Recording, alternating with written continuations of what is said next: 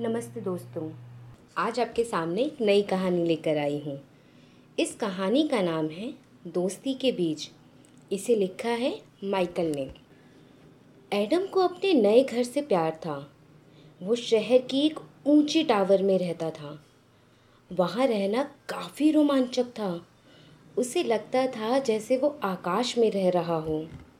लेकिन एडम को अपने पुराने घर की बहुत याद आती थी। हर शाम वो अपने माता पिता से उन कहानियों को पढ़ने के लिए कहता जिनसे पुराने घर की उसकी यादें तरोताज़ा होती। फिर एडम उन कहानियों पर आधारित चित्र बनाता और उन्हें अपने बेडरूम की दीवार पर चिपकाता था। लेकिन जब भी वो अपने बेडरूम की खिड़की से बाहर देखता तो उसे कुछ अलग ही नज़ारा दिखता था। उसे बाहर एक ठंडी बियाबान दुनिया दिखती थी। बाहर बहुत खाली खाली था।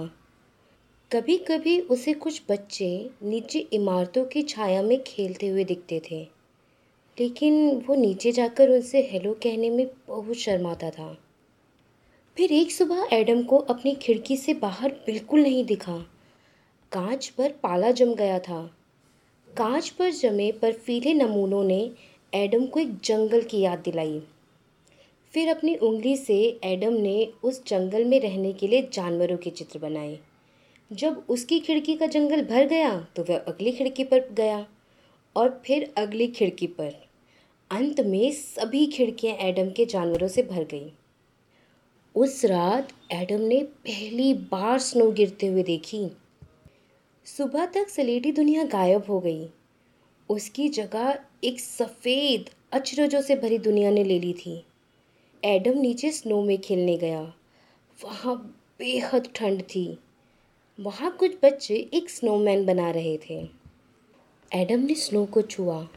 वो एकदम हल्की, ठंडी और गीली थी। फिर एडम ने स्नो से एक हाथी बनाना शुरू किया। तुमने बहुत छोटे आकार का हाथी बनाया है, एक बच्चे ने हंसते हुए कहा। चलो हम मिलकर एक बड़ा हाथी बनाते हैं। फिर उन्होंने उसके हाथी पर एक स्नो की गेंद फेंकी। एडम हंसा। फिर सब बच्चों ने मिलकर स्नो का एक बहुत बड़ा हाथी बनाया।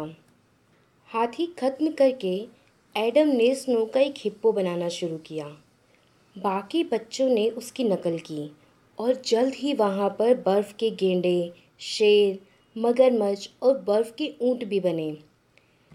रात के खाने के समय तक स्नोमैन एक बड़े बर्फ़ के चिड़ियाघर का इंचार्ज था। कुछ दिनों बाद जब बर्फीली दुनिया पिघल गई तब एडम का नया स्कूल शुरू हुआ। एडम खुश था क्योंकि उसके कुछ नए दोस्त वहाँ थे। उन्होंने एडम को स्कूल का चप्पा चप्पा घुमाया। एडम को वहाँ एक छोटा सा बगीचा बहुत पसंद आया। वो सिलेटी खेल के मैदान में हरे रंग का एक अद्भुत बगीचा था। टीचर ने बगीचे से घर ले जाने के लिए एडम को कुछ बीज दिए। एडम ने उन्हें अपनी माँ को दिया। उसे नहीं पता था कि वे किस प्रकार के बीज थे, लेकिन उसकी माँ ने उन्हें खिड़की में रखे एक बक्से में बो दिया। चलो देखते हैं क्या होता है, उन्होंने कहा। जैसे जैसे महीने बीते स्कूल का बगीचा बढ़ता गया और एडम अधिक पौधे और बीज अपने घर लाया। जब खिड़की के सब बक्से भर गए तब एडम और उसके दोस्त ने टिन के डिब्बे, टूटे बर्तन और प्लास्टिक के कनस्तर इकट्ठे किए और वे उन्हें छत पर ले गए। फिर सब ने मिलकर आकाश में एक बगीचा बनाया।